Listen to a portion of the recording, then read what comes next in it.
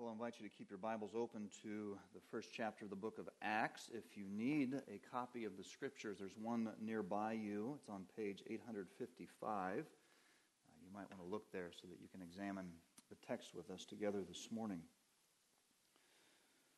Let me just say, I noted as the young people were dismissed for children's church, just the herding of children out of the auditorium, and that delights my soul. To see that and to see them here in the service with us, one, and then eagerly anticipating going to receive instruction on their level. It's a great thing.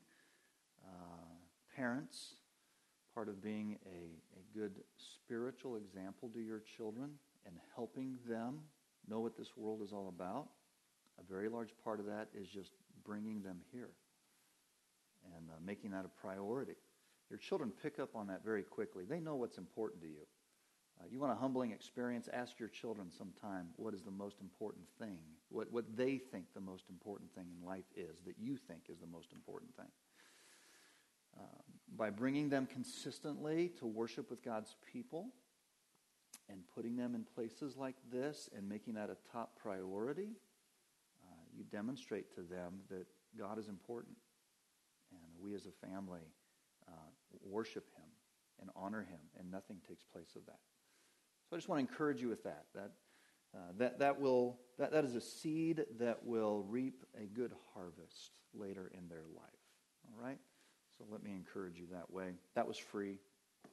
You don't have to pay for that, but vitally important. Acts chapter 1.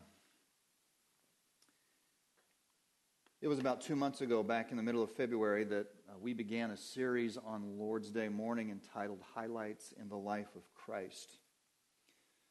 We have gone successively through on these Lord's Days that we've sent together to look at certain events in the life of Jesus that really are highlights that we often think of with regard to His work and ministry.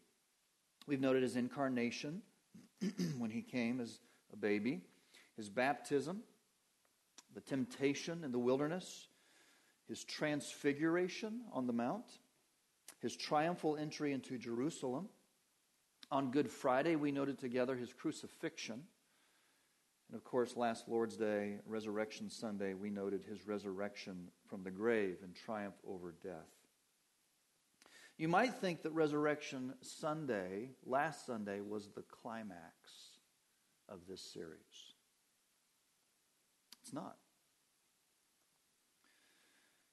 If we end with the resurrection of Jesus Christ, we overlook a very, very significant event in the life of our Lord. It's unfortunate in some ways that we pay a lot of attention to Jesus coming into the world.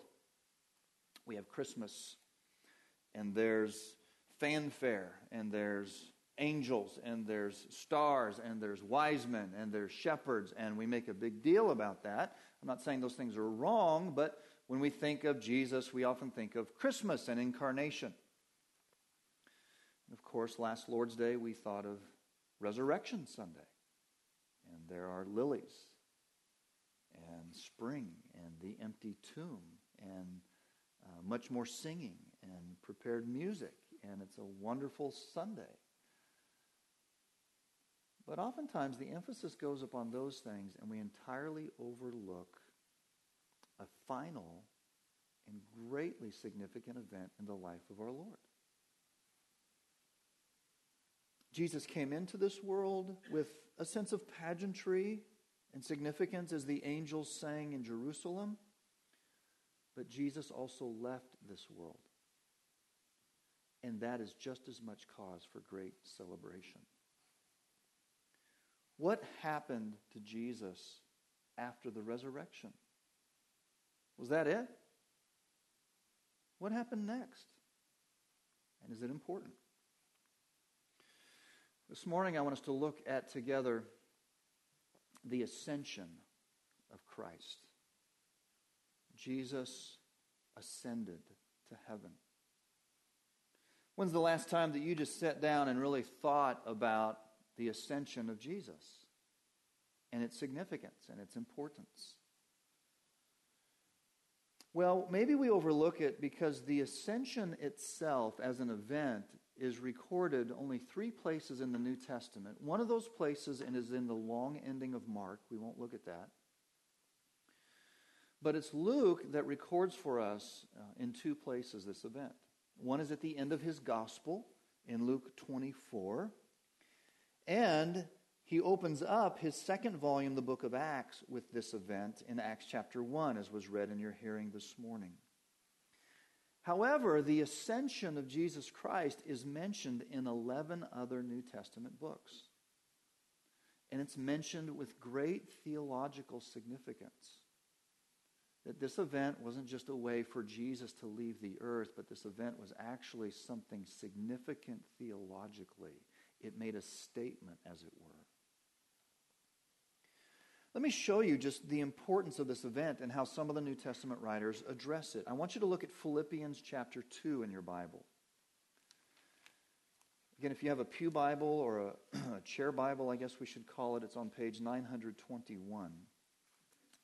The little book of Ephesians.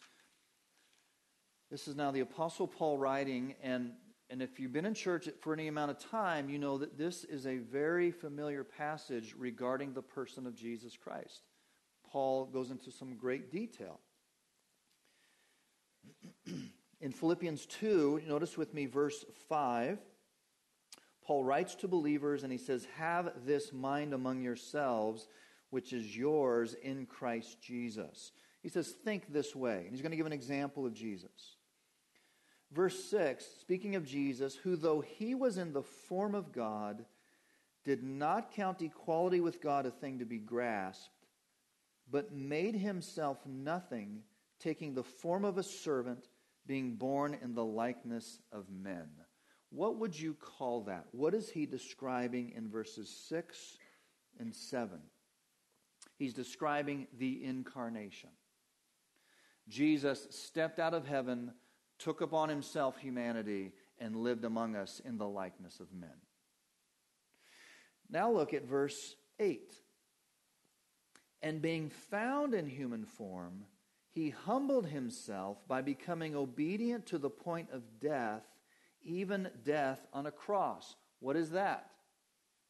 That's crucifixion. Paul says this is significant. Jesus died on a cross. That's crucifixion. What would you expect next? You have incarnation, you have crucifixion. What would you think would come next? Resurrection. But look at verse 9. Therefore God has highly exalted him and bestowed on him the name that is above every name, so that at the name of Jesus every knee should bow in heaven and earth and under the earth, and every tongue confess that Jesus is Lord, to the glory of God the Father. Paul goes from incarnation to crucifixion to what? Ascension. And he says this is vital. This actually completes the story, and without it we're incomplete. The resurrection of Christ is not the ultimate end for Jesus, but rather his ascension. Augustine said this about the ascension. He said, "For unless the Savior had ascended into heaven, his nativity would have come to nothing, and his passion would have borne no fruit for us, and his most holy resurrection would have been useless." The ascension is an important, significant event. In fact, Jesus himself spoke of his ascension while on earth.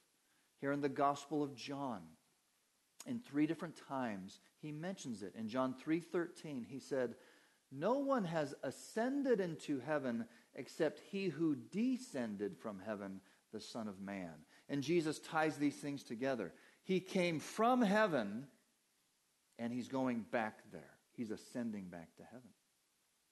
In John chapter 6, Jesus said this, "Do you take offense at this?" And he was talking about his body being given. He says, "Then what if you were to see the Son of Man ascending to where he was before?" In other words, would you take offense at that? But by implication, Jesus is saying, this is going to happen. In John chapter 7, Jesus says this to his disciples, I will be with you a little longer, and then I am going to him who sent me. Speaking of his ascension back to the Father. So when you come to the book of Acts and we open up and we read of the ascension of Jesus in this account, it's not a small thing because it's only recorded here and at the end of Luke's gospel. It's actually a very profound thing. It's something Jesus talked about and the other New Testament writers focus in on. But Luke's point in Acts chapter 1 is this. Luke makes the point that the success of the church, the ongoing mission of Jesus' followers, is tied to this event. That without this ascension, the work doesn't carry on. It must happen. It's of vital importance. And it's of great comfort to we, his followers. So that's what I want you to get this morning is this. The ascension of Christ is of vital importance and great comfort to every believer. Why is that the case? And how, you may ask? Well, this morning we're going to note two things from the text. The occasion of the ascension. Let's just read it carefully so we know exactly what happened. And then we're going to look at its significance. Why was it so important? And with that, we'll be done. But as you can imagine, the points are somewhat long. All right? So let's look this morning, first of all, the occasion of Jesus' ascension. The occasion.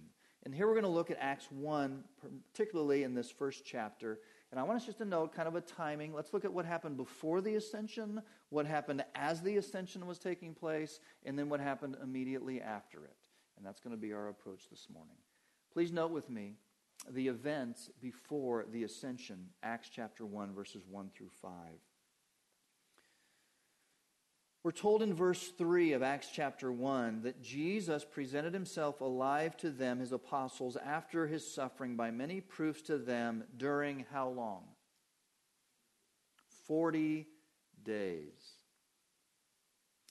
Luke goes back and he says there was this 40-day time period, and that's what we're given by Luke, after his resurrection until the time that he ascended back to heaven.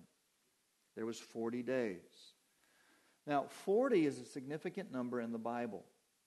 40 is actually, if you look at it in the Scripture, it's God's time frame for testing and proving.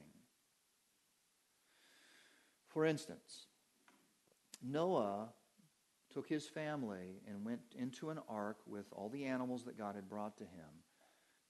And it rained for how long? Do you remember? 40 days and 40 nights.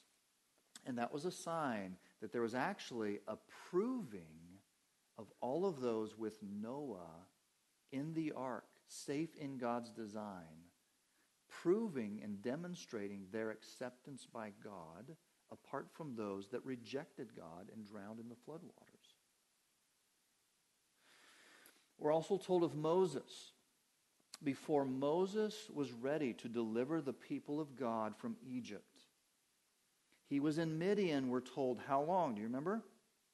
40 years.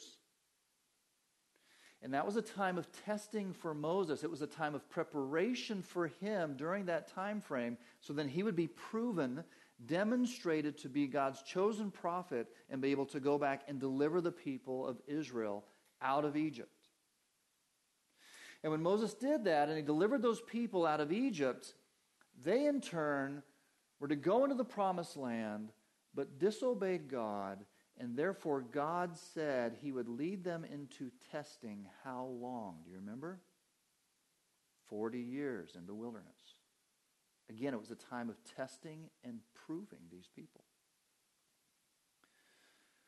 Closer to the event that we read of in the book of Acts, we're told that Jesus, remember when we studied his temptation together, that Jesus went out into the wilderness to face Satan. And do you remember how long he was there?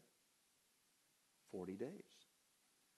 It was a time of testing. It was a time of trial and confirming that Jesus faced the enemy and was victorious. Jesus prepared 40 days for his public ministry. And so now you have 40 days between his resurrection and the ascension. And those 40 days are to prove his apostles. They're to demonstrate the things that they need in order to be prepared for a lifetime of ministry that will ensue in the book of Acts. So what happened during those 40 days to prepare them? What kind of things did they need? Well, look at verse 2 in our text. We'll begin in verse 1. Luke writes, "In the first book, O Theophilus," that's the Gospel of Luke, "I've dealt with all that Jesus began to do and teach, until the day when he was taken up, after he had," what? "Given commands through the Holy Spirit to the apostles whom he had chosen." What did Jesus do during those 40 days? When he appeared to the apostles during those 40 days, he gave them commands. The term command used in verse 2 is a term that is used of a soldier given marching orders. It's not like these are up for debate. Jesus said, here's what I want you to do. These are the commands. This is what you must do after I leave. What are those commands? Well, some were individual, like to the Apostle Peter in John 21. He tells Peter, feed my lambs, feed my sheep. But some of those commands are corporate to all, like we read of at the end of the Gospels, where Jesus says in Matthew 28, go into all the world and make disciples. Baptize them. Teach them everything I've commanded you. These followers of Jesus during those 40 days, they had no reason to wonder what to do. Jesus gave them the commands. Here's what you must do. The only question was, would they obey? Now, isn't that the hardest thing for us? Someone has once said, it's not the things in the Bible that I don't understand that bother me. It's the things that I do understand and yet find myself not doing. Well, Jesus gives commands. He's preparing them for ministry. The question is, will they do what he's commanded? Here's the other thing that Jesus does. Look at verse 3. He presented himself alive to these apostles after his suffering by many proofs, appearing to them during these 40 days. In preparation for Jesus' continuing work through his disciples, he presented proof of his bodily resurrection, giving confirmation that he was truly alive. What were the nature of these appearances? We're told, Luke says, many proofs were given. He's appearing to them in many proofs. If you saw someone die and maybe come back from the grave, you might immediately assume, well, this is some kind of spirit or apparition. But do you remember what Jesus did in some of those appearances? He said, Thomas, touch my hands. Put your hand in my side. Another thing he did during one of those appearances, on 2 occasions actually, he sat down and he said, give me something to eat. And he ate before them. And what was he doing? What kind of proof was he giving? I'm not just a spirit. This is a bodily resurrection. Now, the scriptures record for us 10 resurrection appearances during those 40 days. Were there others? Perhaps. I think probably likely. But there were at least 10 different appearances in which Jesus did different things to demonstrate that he was actually alive. And let me just ask you this. Were those proofs convincing? Did they actually prove that? How would you know? The people that had those proofs, did it change them? Yeah, it radically changed them. They went from those forsaking Christ on the night of his crucifixion to those now embracing because they've seen him alive and they're proclaiming it even at loss of their life. Those proofs did the job. They were convinced and they were willing to die for that truth. And so during these 40 days, Jesus gives his apostles commands in verse 2. He gives them these indisputable proofs that he's alive during these 40 days. And finally, in verse 3, we're told that Jesus was speaking to them about the kingdom of God. I'm not going to get into that this morning, but Jesus is talking to them about why he came and what that means. And so for these 40 days, Jesus was banishing doubts, answering questions, giving commands, demonstrating the fact that he's alive. But now there's something different. You see, the nature of these appearances for Jesus was that he would appear, he would talk, he would eat, and then he would disappear. And he would appear at another location, and he would discuss with them, and he would disappear. And they were always left with this idea that, okay, when's his next appearance? When's he going to be back? But now, at this event, the event of the Ascension, this now is demonstrating this is something final. It's not going to be like these last 40 days, because they're actually going to see him ascend and disappear into heaven. And it's bringing a finality about this event. So the manner of his ascension assures that he will not appear again until his bodily return to this earth.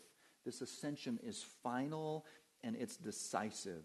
So exactly what happened during this time? Well, this is taking place at a place east of Jerusalem near Bethany. Luke tells us in Luke 24. It happens on the Mount of Olives.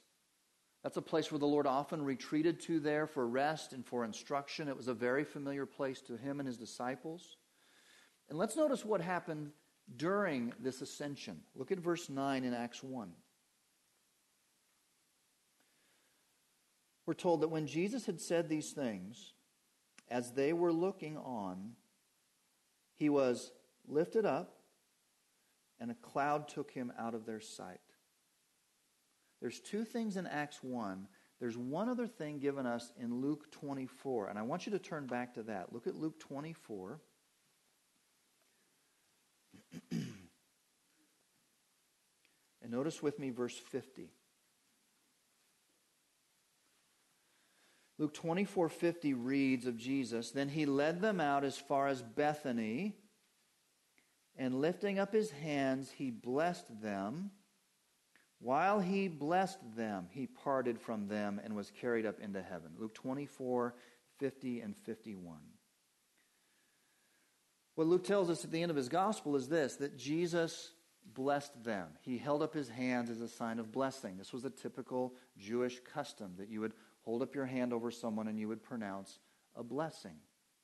Oftentimes this occurred in the temple with travelers that would come during one of the feasts, and they would come to the temple, and there they would worship the Lord. And even as they left the temple, the priest would hold up his hand in blessing, and he would pronounce a blessing upon these people. That one blessing that's probably familiar to you is given in the book of Numbers. "The Lord bless you and keep you. The Lord make his face to shine upon you," right? That's a blessing. You could almost see a priest holding up his hands on this as people are leaving. As you go from this place, the Lord bless you and keep you. What's interesting in Luke's account is that Jesus isn't pronouncing the blessing of the Lord. What's he doing? He is the Lord. He's blessing.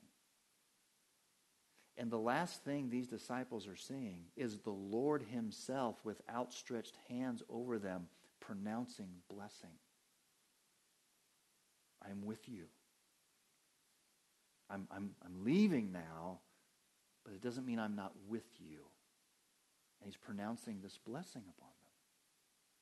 This is one of the last things the disciples see about him. Those nail-scarred hands blessing them.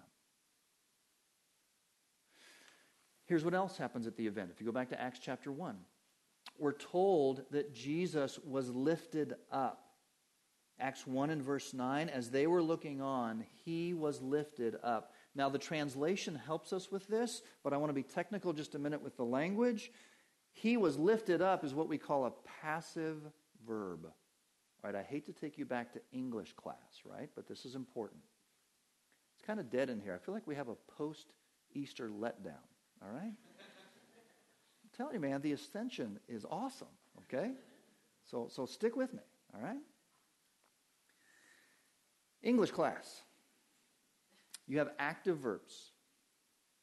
If I hit a ball, I am acting on the ball. That's an active verb. If I am hit by the ball is acting on me. I'm passive.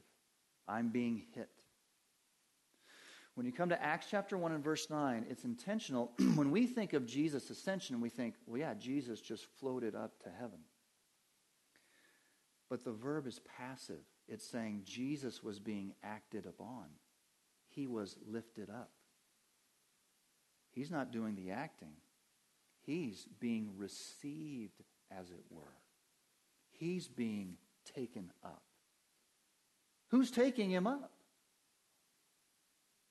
It's the Father, as indicated by the cloud into which he ascends. The Father is taking him up. And what is the symbolism? It's this. Mankind has done their very best to reject my Son, this King. And they have tried to snuff out his life and put him in a grave. But I had other plans. And now I will lift him up to the highest of places to ensure that he is king over all. And this is the nature of the ascension. It's the Father proclaiming his Son as absolute sovereign.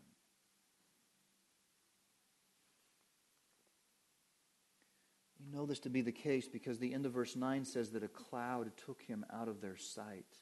Clouds in the Scripture indicate the glory of God. It's as if God's presence is somehow shrouded in a cloud because no one can look on God and live. So God, when he manifests himself to humanity, graciously clouds his glory in a cloud so that people have a sense of God's presence, but they don't die. And so here you have Jesus is lifted up by the Father into this cloud, into God's very presence. And Jesus is accepted back to heaven as the King of Kings.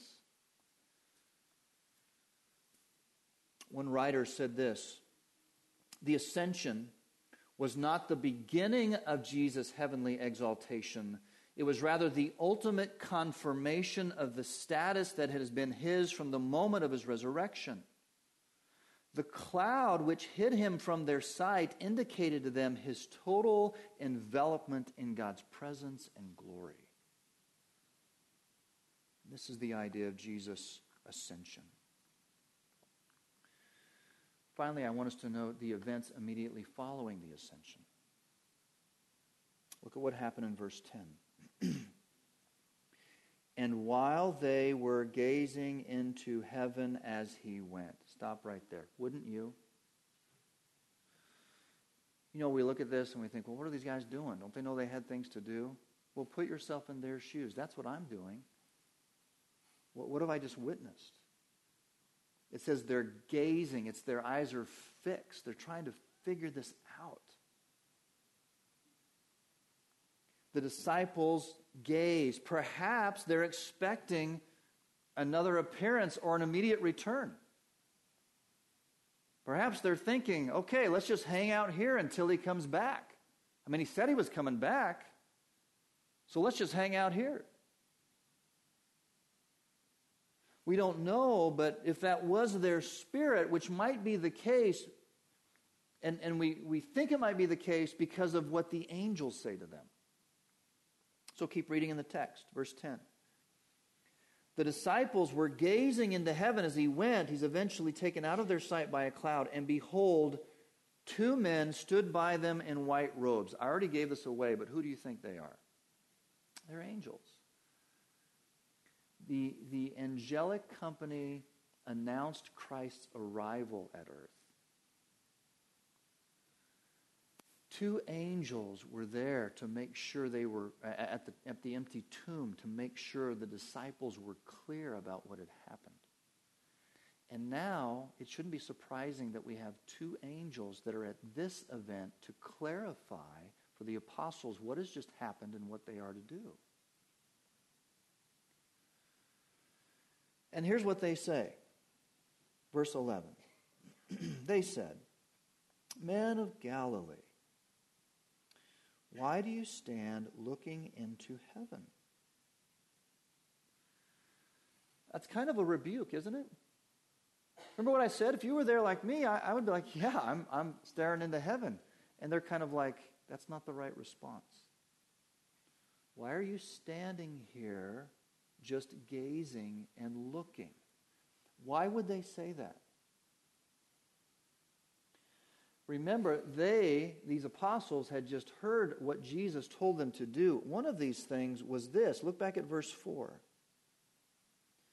While staying with them, Jesus ordered them not to depart from Jerusalem, but wait for the promise of the Father, which he said, "You heard from me." In one of these conditions, Jesus says, go to Jerusalem. I want you to go back to the city, and you go in there and you wait for something there. They're standing at the Mount of Olives, gazing into heaven, and the angels are saying, okay, it's time to get busy. Jesus told you what to do. Go back to Jerusalem. Something's going to happen there. You need to wait for it there. And then they say this. Look at verse 11 again.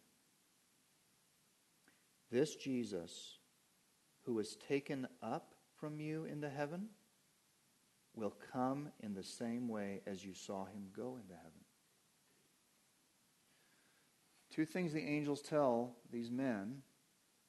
Get busy, he's given you something to do. And take heart, he's coming back. This isn't the last you'll see of him. Get busy and take heart. The facts are clear. Jesus ascended to heaven in bodily form into a cloud. And I want to conclude this morning with the ramifications of this. That's the event. What's the significance of this? Why does it matter?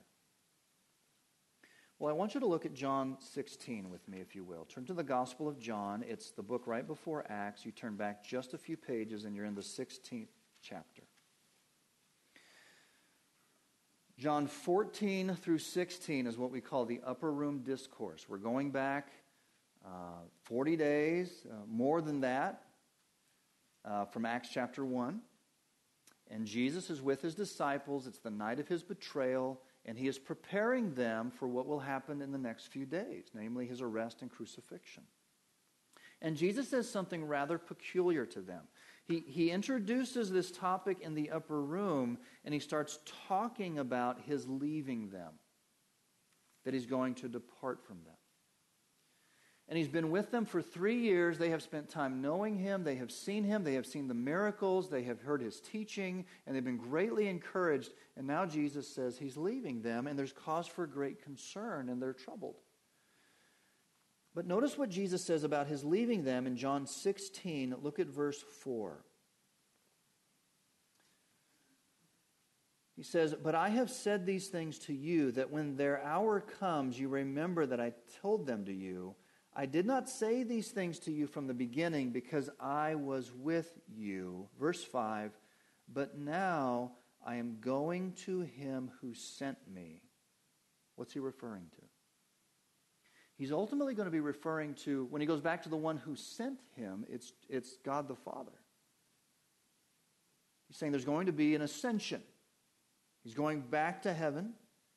And he says, and none of you asked me where you're going. That's kind of a rebuke that Jesus gives to them. They're so concerned about themselves and what's going on with them. And he's kind of saying, and not one of you really asked me where I'm going. But look at verse 6.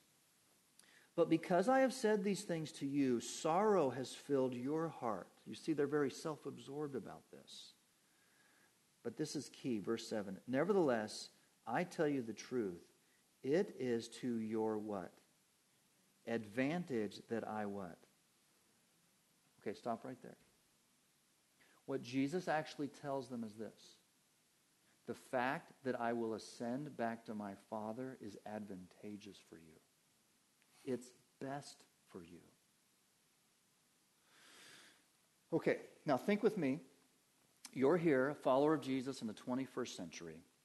Honestly, don't answer out loud or raise a hand, but have you ever thought, oh, man, I wish I would have been alive when Jesus was. I could have seen the things that he's done. I could have heard his voice. Oh, I wish I had that. I'm not saying that's a bad thing, but Jesus would say to you, guess what? You are in a more advantageous position. It's advantageous to you that I went away. Do you believe that? Now you're scratching your head, right? You're like, Look at the verse. Look at verse 7. I tell you the truth, it's your advantage that I go away. Why? Because if I don't go away, the helper will not come to you. Who's the helper?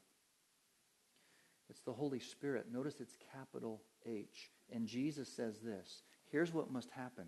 I must go away, ascend back to the Father, and when I do, I will send a helper, and there will be great advantage for you in that. What is the advantage of the Holy Spirit coming after Jesus ascended to heaven? Well, let's say you did live during the time of Jesus. But let's say you lived in Western Europe. You would have never seen him. Say you lived even in Palestine with a throng of crowds. You think you could have gotten close enough to have a personal conversation with him? I mean, do you think you really could have sat down and had a one-on-one interview with Jesus?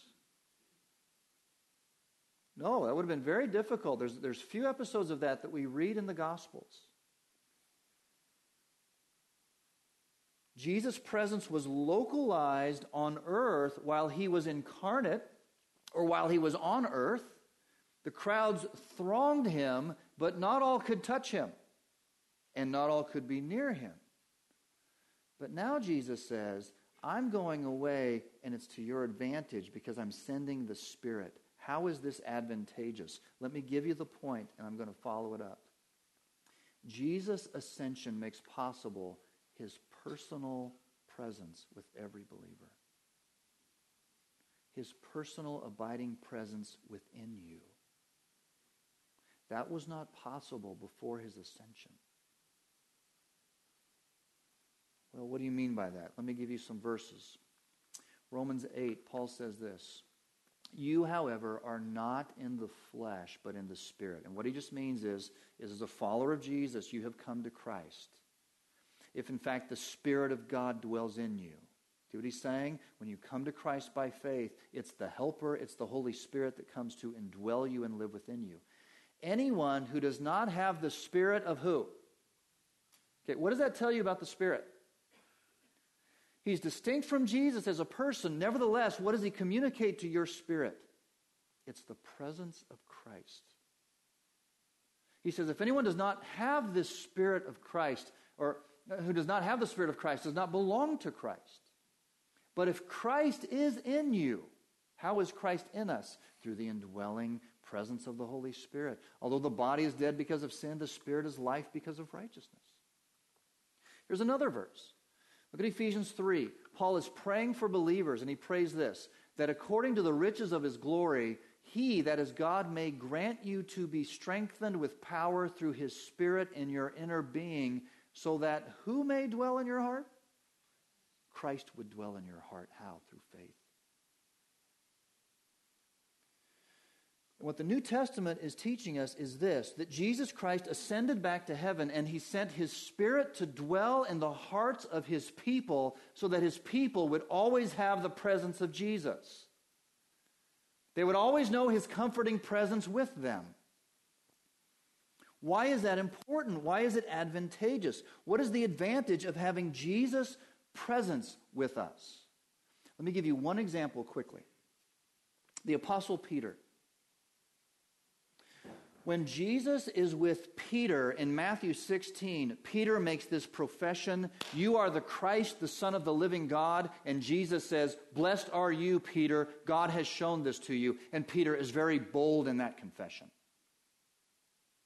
In Mark 14, when Peter sees Jesus walking on the water, he gets out of the boat and he walks on the water. Why? Because Jesus is there, and he'll lift me up. Now, I know he took his eyes off Jesus, but he was restored. None of the other disciples got out of the boat. But Peter's bold in that. In Matthew 26, it was mentioned in the call to worship this morning, Peter, in the presence of Jesus, when the guards come, what does he do? He gets out his sword, and he's very bold, a fisherman with a sword. And he's going to defeat this Roman army. Not likely, but he's with Jesus, and everything will be fine. Now think about Peter when he's not with Jesus. In John 18, when Peter's at a distance and he's warming himself by a fire, and a little non-threatening maiden comes and says, "I think you're one of his followers." What does he do? He cowers. And he denies. And he swears an oath. Think of even after the resurrection in John 21. There's been these appearances. Peter's seen it. But even after the resurrection, Peter says, "I'm going fishing." He basically is saying, "I'm going back to what I did before." He knows Jesus is alive, but he's kind of like, I don't really know what to do. I'm going to go fishing. And that's where Jesus takes him, and he has breakfast with him by the seashore. And he says, "Peter, here's what I want you to do. Feed my sheep." Well, what will happen to Peter when Jesus ascends? I mean, now Peter's looking, and Jesus goes into the cloud, and he's gone. And Peter knows, hey, when I was with Jesus, things were pretty good, but when he's not here, I'm a little shaky.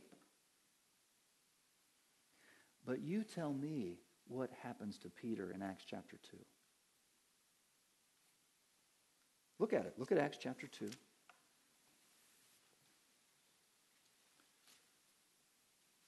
Look at verse 22. This is 50 days after these people have crucified Jesus. And Peter stands up in the very city where Jesus was crucified in verse 22, and he says this, "Men of Israel, hear these words.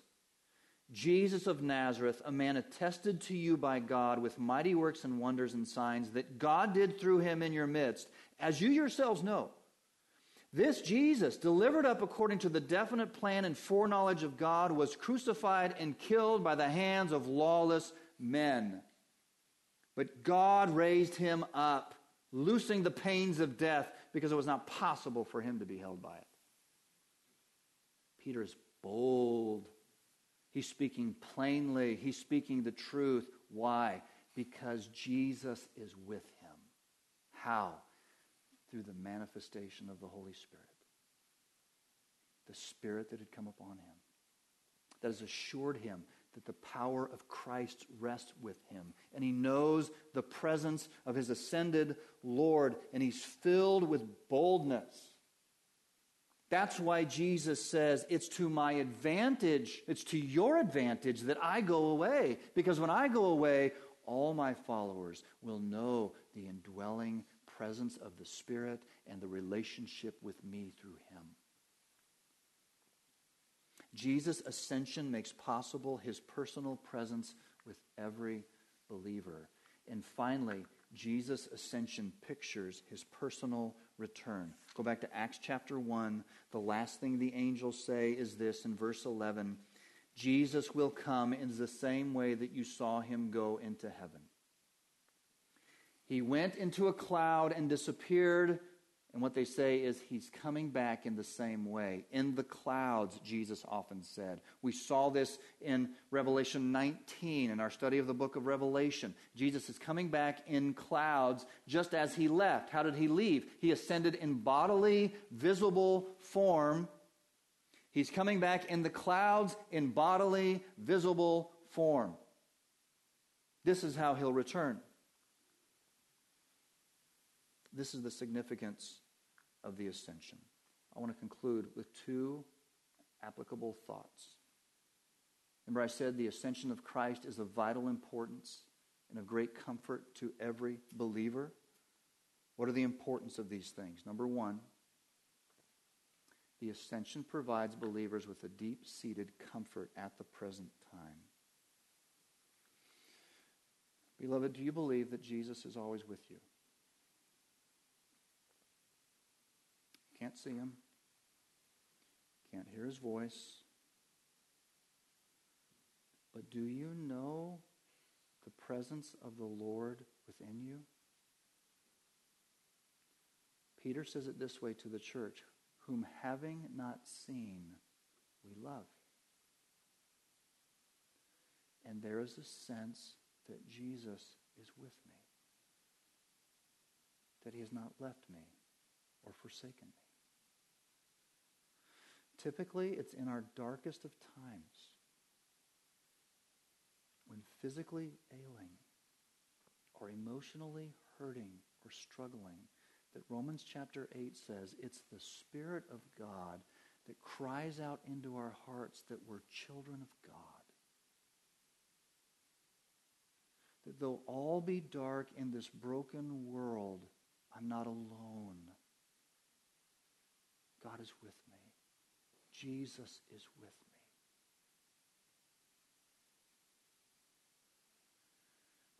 I read a missionary story this week. It was actually an update from a missionary who's working in the Middle East.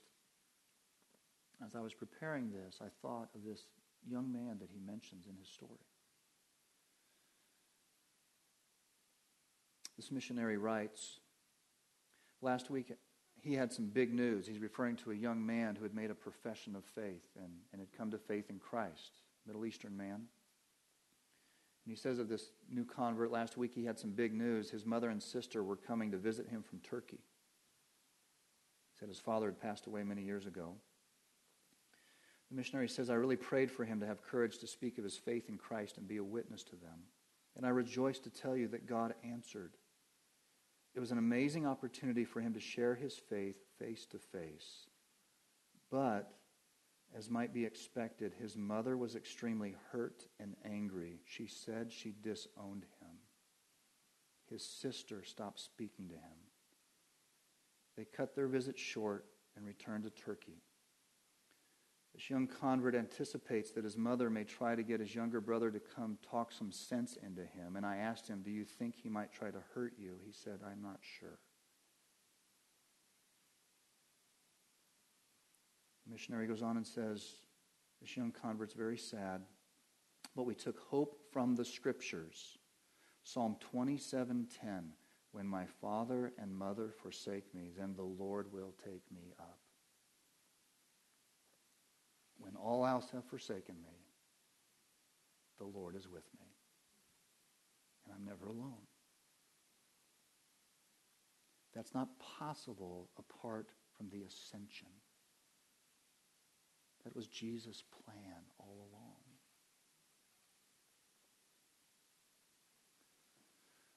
What do we take from the ascension? It provides us with a deep-seated comfort at presence. We have the indwelling ministry of the Holy Spirit to help us. It's the presence of Jesus, the Spirit of Christ within us.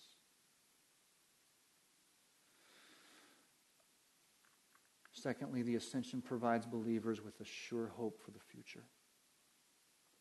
Remember what they said? He'll come again in the same way he's left you. Things are bleak. Now, I'm with you. But guess what? They won't always be bleak. I'm coming again. There's something to look forward to. I'll be back. I'm coming back to make everything right. And this is what Jesus says at the end of Matthew's gospel. Behold, I'm with you always. Right? Because of the ascension. To the end of the age. This age will end. What will be its end? When Jesus comes back. Beloved, do you now see why the ascension of Jesus Christ is of vital importance and great comfort to every believer? Let's pray together.